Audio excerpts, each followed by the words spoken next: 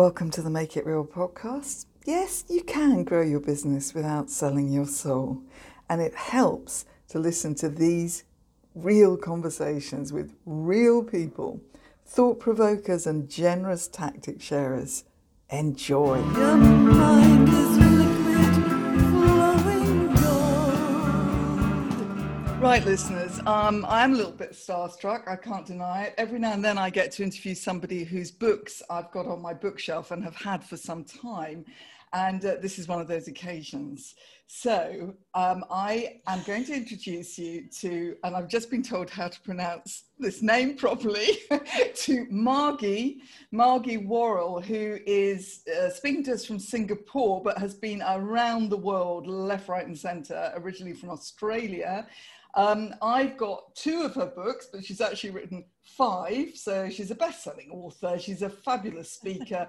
And she's going to fill us in on, well, let's just say the title of her latest book is You've Got This, The Life-Changing Power of Trusting Yourself. So if you don't think that's going to be of use to you listeners, well, fine, drift off. But, you know, hey. In fact, on Twitter, Margie introduces herself. I love the way you do this, Margie, because you also bring in the very personal human stuff. Working for a better, braver world, author of 5 books, mother of 4 great kids, global speaker, intrepid traveller and lifelong learner with PhD in progress. Brilliant. Does that do the job, Margie? That'll do it just fine. So good to have you. So good to have you. I mean, I'm going to be very disciplined because I'm disciplined with time and the fact that I know that I could talk about 3,000 things because I feel very aligned with your work. But my gosh, let's dig in. Okay, so I just need to start off with something personal though. You have actually climbed to the top of Mount Kilimanjaro. That is absolutely right. Yes, a few years ago. And may I say, it was extremely difficult. Maybe I just didn't train enough, but I'm telling you, it stretched me well past what I would have said was my limit. And you went with your 4 kids who at the time were teenagers. Yeah, all 4 of them were teenagers then, yes, and my husband, and we thought it was a great way to mark one of my husband's a special birthday that ended with a 0, and we thought, let's do this, wouldn't that be cool? And actually one of my kids, Ben, thought it was a great idea and got us all revved up for it, and we really didn't train enough and we weren't that prepared, but we set off thinking, yeah, it sounds like a great idea, but I'm very happy to say we actually all made it to the top. But we did. Just, I like the just. Oh, I mean, that would be a whole conversation in itself because I've never been to Africa, let alone climbed a mountain like that. So, I mean, what an adventure. But the thing is that you've had a lot of adventures because like I said in that short introduction, you've gone from a sort of quite a rural place in Australia and kind of then spread your wings and been everywhere. I mean, am I right? Yeah, I think everywhere is definitely stretching it. I have not been everywhere, but you know, I remember when I was just after I finished university in Australia and I set off for a year backpacking around the world. And I grew up in a rural part of Australia. I didn't have a passport till I was 20. And so I never really traveled very far at all, hardly out of my home state. And I remember getting to England and of course, you know, I never really even used the term Antipodeans and you Brits kept saying, oh, you Antipodeans, you know, where you sent all your, you know, the unwanted. And, but it really whet my appetite that year backpacking around and I went back to Australia and eventually I got a job and started a proper career and what have you. But I think I just whet my appetite to experience the world. And so, yeah, I've spent much of the last 25 years living and working around the world. And then when my kids got old enough to travel with me and I didn't have to push prams and change nappies, etc., I was so happy to say, well, let's us go as a family off and do some cool adventures. And I love them experiencing 1-star travel and it just the whole world isn't a resort and you know this is how the rest of the world lives and so yes I have I hopefully am handing down my adventurous spirit to my children. Your adventurous spirit, which brings us beautifully to a very central word of, well, okay, so I'm just reading, well, I've more or less read your latest book, which is called You've Got This. I already had Stop Playing Safe on my shelf. So if you put those together, listeners, you've got, you know, Stop Playing Safe, You've Got This. That's quite a good starting place. And you know, courage, that's the word. So we're talking about your intrepid adventures. I mean, there's a lot of courage involved there. Can we just explore, because this actually, I think is really interesting. You know, this word confidence, which gets thrown around all over the shop. Okay. Mm-hmm. So give us the difference between courage and confidence, and does one come first, or is it a chicken and egg situation, or, you know, so, because people sort of tend to say, I mean, I'm an actor, so, you know, there's this whole thing of, you know, fake it till you make it kind of comes in. Sometimes people say, oh yeah, blah, blah, blah.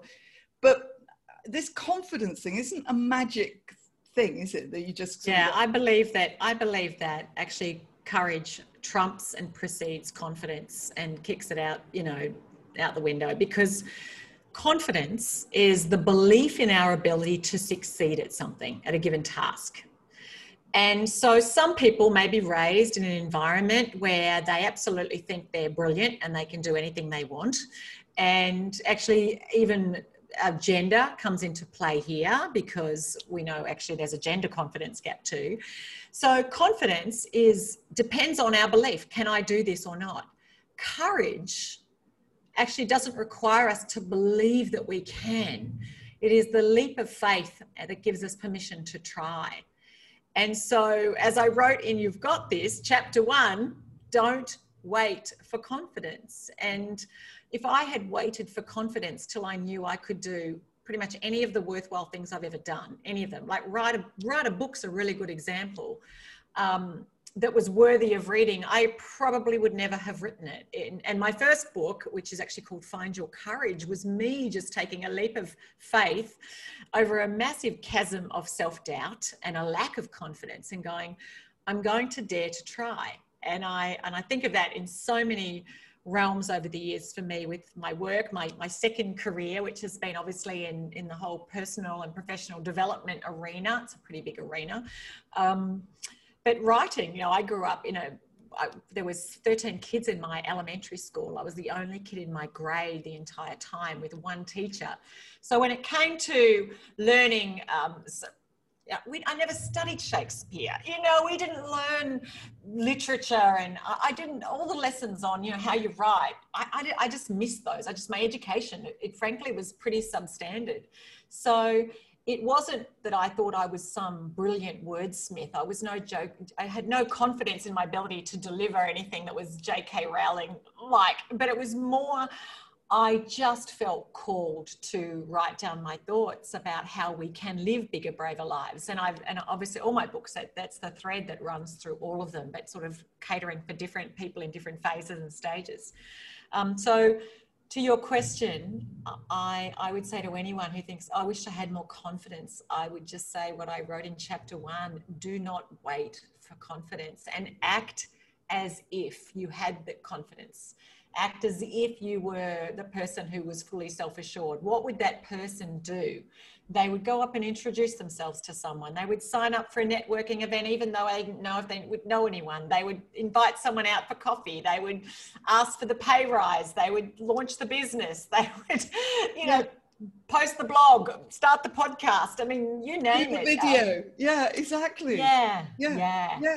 And I would have never wouldn't have stepped up onto a stage ever if I'd waited for confidence. That would have been hideous. I would never have happened. So I love this way of looking at it. And it's not, I think that expression, fake it till you make it, again, it's one of those that's been overused. And so it tends to sound very insincere and, you know, all the rest of it. And of course, we're all wanting to be ourselves. And, you know, the other word that gets, how do you feel about this actually, Margie? This word authentic, because you use it, I use it. And every now and then, frequently actually, people say, oh, well, I hate that word authentic. What's going on there? It's a word. Look, I think any word that gets used and overused becomes a buzzword. It's like mindfulness, or practicing mindfulness, or the term namaste. And I'm probably butchering the pronunciation. Actually, the truth of what the word means, whether it's namaste or authentic, is beautiful. But because it gets co-opted by, I guess, the whole highly evolved people who sometimes aren't very evolved, we kind of go, oh, it's like the word self-help or motivational speaker. It's like, oh my God, people say you're a motivational speaker or a life coach, and I don't like it because it's like, I feel like the words have been co-opted and now don't have a great connotation. But authenticity, to get back to your question there, I think I have a huge commitment to being authentic in how I live my life and how I show up. And I'm sure I fall short a lot, because let's face it, we all like to look good, and our pride and ego can sometimes take over. And so we put on a mask and we don't always be fully ourselves. But that doesn't mean that it's not a noble aspiration to be ourselves. But don't be fully yourself, because sometimes me being fully myself might be actually being a complete bitch and speaking. So that may be like, there's the small part of me that will go, well, that's what it feels like. I'm like, you know what? I'm actually not going to put that part out into the world. Oh, I love that. No, Margie, that is spot on. There are moments where we can't be the same person we are slobbing on the sofa of an evening when we're in a networking event or whatever. But so it's that kind of conscious. It's as long as it's coming from you and not something that you are having forced upon you, if that makes sense. Well, when I think of authenticity and what is not authentic, I mean, I'm sure have met plenty of pretentious people. Yep. I have met plenty of pretentious people. I often laugh. People say, oh, you Australians are also down to earth. And I'm like, no, there's a lot of really pretentious Australians, I can assure you. And I met a lot when I moved from the country as a kind of a rough around the edges farm girl to the city, and people spoke like that they were the part of the royal family. And I'm like, why do you speak like that? You're not even British, but to say, oh yes, how are you? Blah, blah, blah. Anyway, now that is authentic for some people, but I think it's when we're posturing and we're trying to be something. I'm trying to prove to you how sophisticated I am, or how clever I am, or how brilliant I am, or how successful I am, or how connected I am.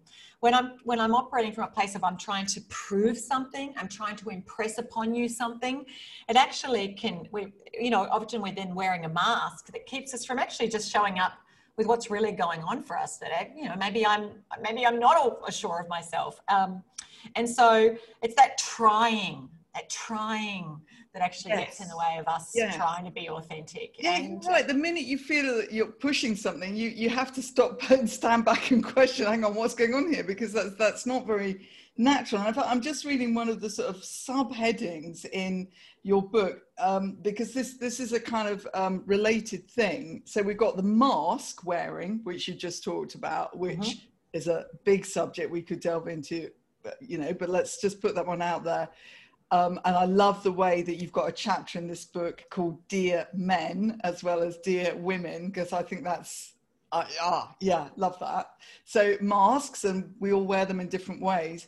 But then, and you use the word pretentious and all those sort of things, but then you've got the other one, which is comfort zone, which is, and you've got here, growth and comfort can't ride the same horse, which is a beautiful way of putting it. So we could take our mask off, but now we might go running back into our comfort zone.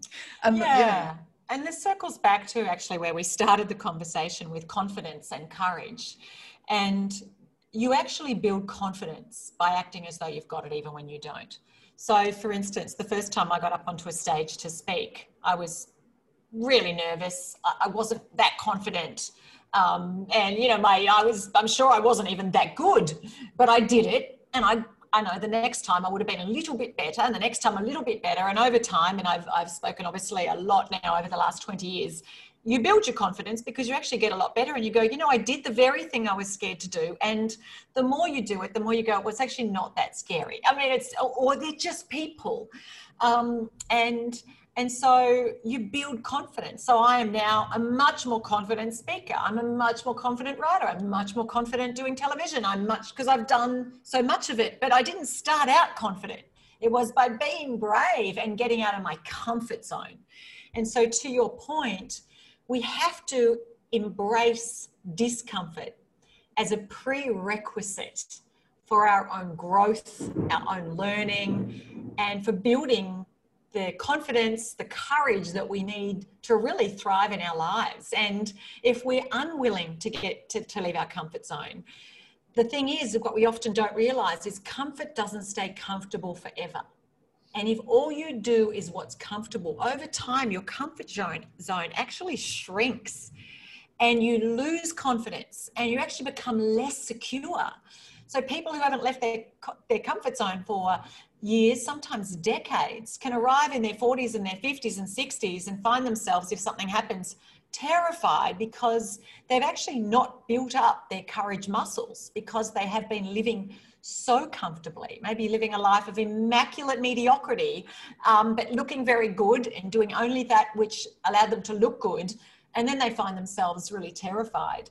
So hence why I think it's not just every now and again. I think we should continually be stepping outside our comfort zone in different realms of our lives. Absolutely, which is why I, Margie, am currently writing a book. Good on you. Well done. Comfort zone.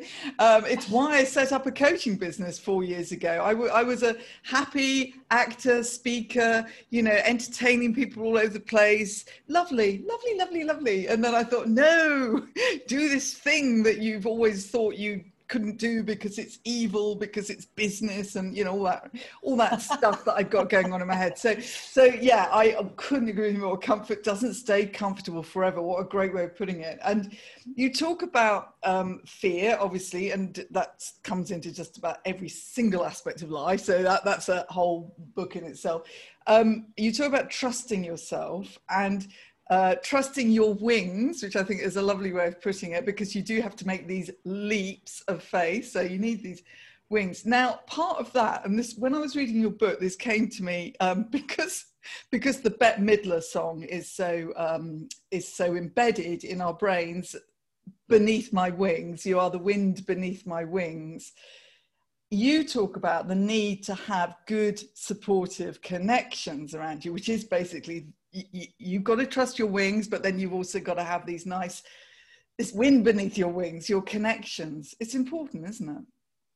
Absolutely. I mean, we are shaped by our environment. We shape our tribe, and our tribe shapes us. And the people, I'm sure you've heard the saying, you are the sum of the average of the 5 people you hang out with the most. And I don't know that there's any statistical proof about that. However, I would say the people that you engage in conversations with on a regular basis impact how you see yourself, how you see the world, how you see what's possible for you, for better or for worse. And so if you're the biggest thinking person in your social network, then you're actually not going to be thinking big enough about what you could be doing, because the people around you might be going, oh, that's awfully scary, or gee, you must be worried about that, or how could you do that, or gee, I'd be terrified, versus having people going, hey, that's awesome. I mean, and what about you doing this as well? Or how could you tweak that? Or totally. And so I found actually, I obviously grew up in Australia, but then I moved to the United States and lived there for 11 years, and I'm moving back there next month. And I found the cultural environment of the US was far more empowering and emboldening than the one I'd come from in Australia. I don't know if you've heard of the tall poppy syndrome, but there was a lot more people going, you want to do that? Like, it was sort of, don't be seen to be up yourself or too ambitious or too sure of yourself.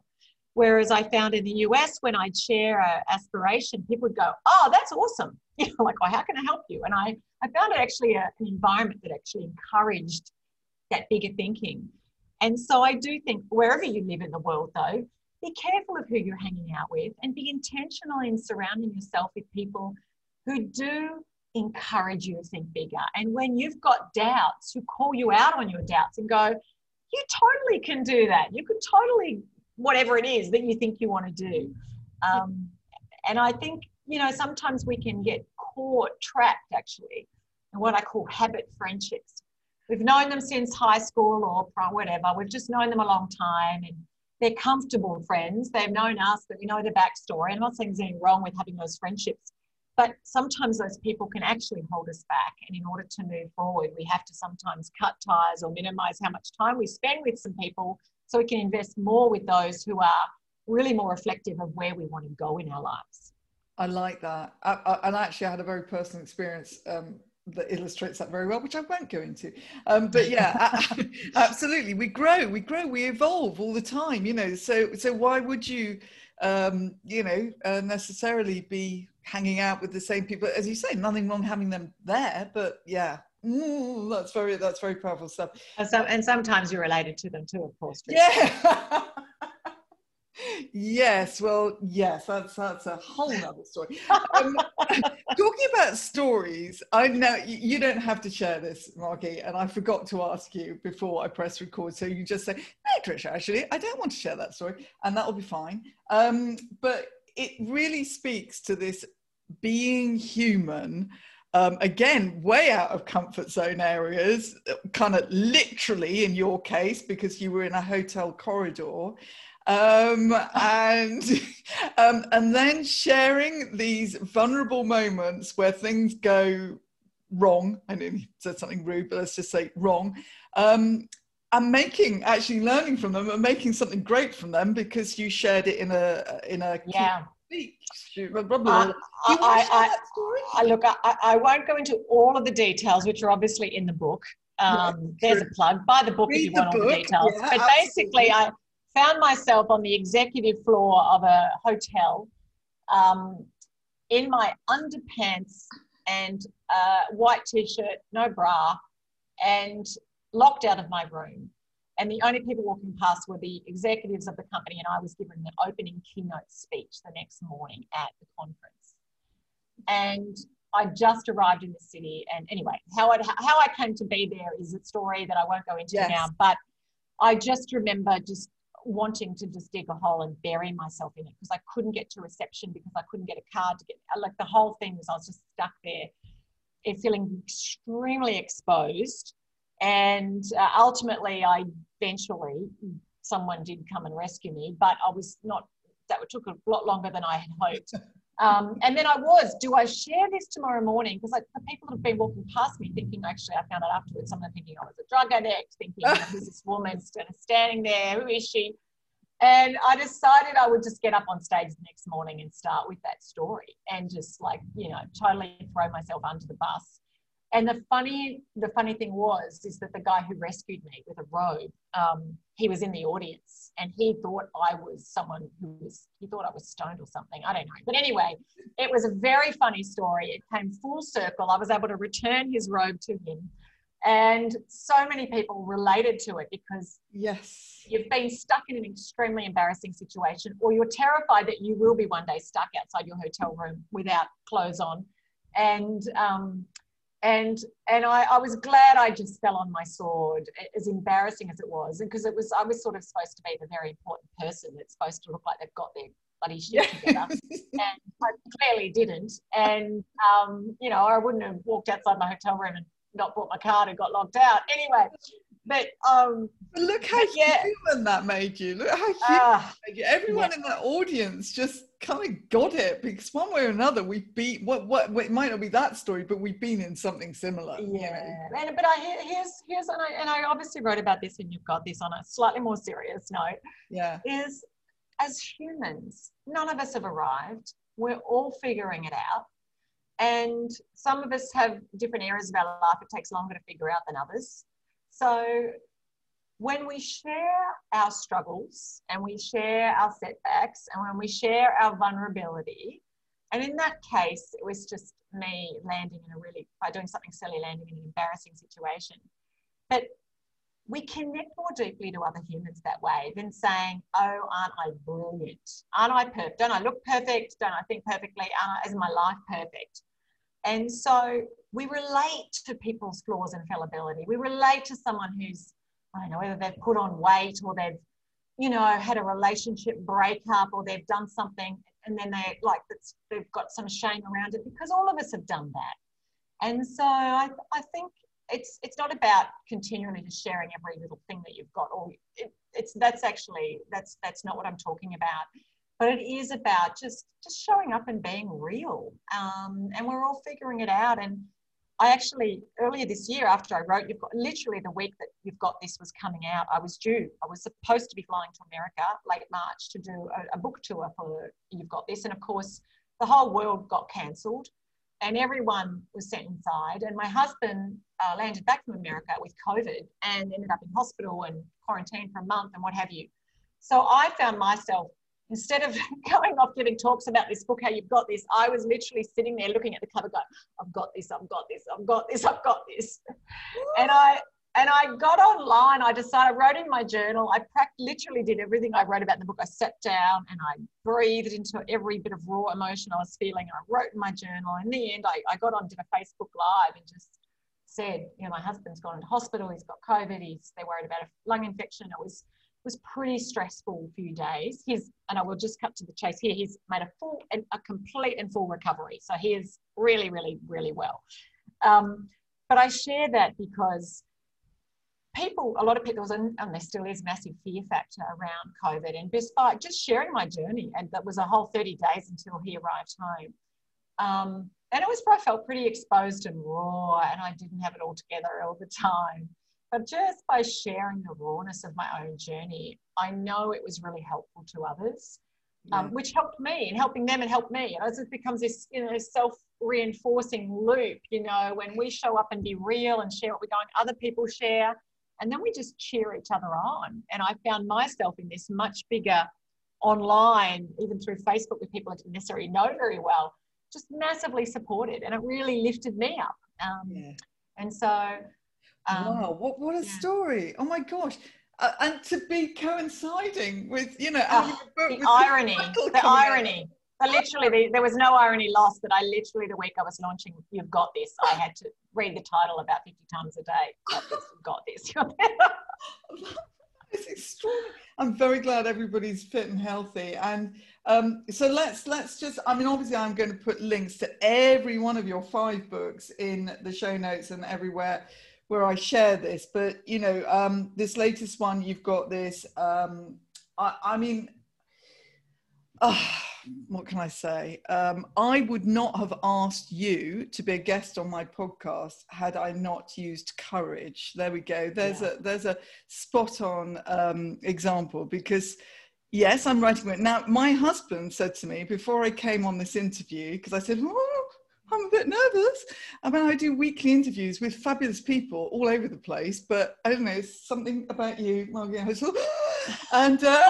and he said, hang on, Trisha. He said, right, fast forward a year from now, your book's out, you've done your TEDx talk, which I'm doing next year as well. He said, and somebody's asking you to be on the podcast. Are you going to think, oh no, I'm way too good to be on this podcast. Oh, get my secretary to deal with it. No, you won't do that. And clearly Margie's not like that. So relax, have a good conversation, which is exactly what we've just done. Exactly. And that is the life-changing power of trusting yourself right there. Love it. We brought that up really well. So for people to continue having a kind of connection, relationship with you, Margie, is the best place social media or your website, or just... Yeah, look, I am on social media, so just look up my name, Margie Worrell. But I've also got my own Live Brave podcast. So I encourage people, if you're a podcast listener, just look up Live Brave podcast or Live Brave with Margie Worrell. And of course, You've Got This, and all my books are on. Yes. Are anywhere good books are sold, online, offline. But these days it's very much online, so you can download and listen to the audio version or whatever. Absolutely. I love to have an actual hard copy in my hands. Me too. I'm a bit old. Old fashioned. I just like a hard copy too. Yeah. And I admit I've written in it as well, Margie. How about that? Yes, I know, but I love that. I like all my books. I've underlined and dog-eared, and I don't know, it just makes them my own. So I'm glad you're doing that. I'm glad. I feel good now. So this is fabulous. I'm going to let you. So you're in Singapore. I've no idea what time of day it is over there now. It's 5:30 in the afternoon. Okay, so, and it's clearly hot. Yes. Yes, that's why I'm not dressed very heavily. For No, those who do see, get well, to see video. if you're in the UK, you're thinking, oh, those were the days, summer, oh, bring them back. And we've all just been locked down again. So anyway, on that cheerful note, enjoy Singapore, enjoy your next adventures. And it's just been an absolute delight talking to you, Margie, and we'll do it again sometime. My pleasure, Tricia. You take care and happy writing. Enjoy finishing your book. Yes! Take action. Try this one small step. I'm going to read you a bit from Margie's book, the one called You've Got This. If you wait for perfect conditions, you'll waste your best years in a waiting room. I don't want you to do that. So, I'm reading another little extract. I'd never have attempted my first book, Find Your Courage, much less this one, if I'd gone down the rabbit hole of comparing my literary prowess with that of Elizabeth Gilbert or my wisdom with that of Maya Angelou. So beware of comparing where you are now with someone who's been in the game a long time, or comparing your current skill level with someone who's been practicing your craft for years. Give yourself permission, as Anne Lamott wrote in Bird by Bird, which, by the way, is a brilliant book, to do a shitty first draft. Because only when you've created a really lousy first draft can you get to create a slightly less lousy second draft. And from there, eventually, move on to a half reasonable one. You've got to start somewhere. Right here, right now, is as good a place as any. Thanks for listening to the Make It Real podcast. Now head over to iTunes and leave a review. Rate it, chuck a few stars around and subscribe. Then go over to tricialewis.com for more resources. You could sign up to that really weekly email. It's useful. And connect with me on LinkedIn. I look forward to the next episode.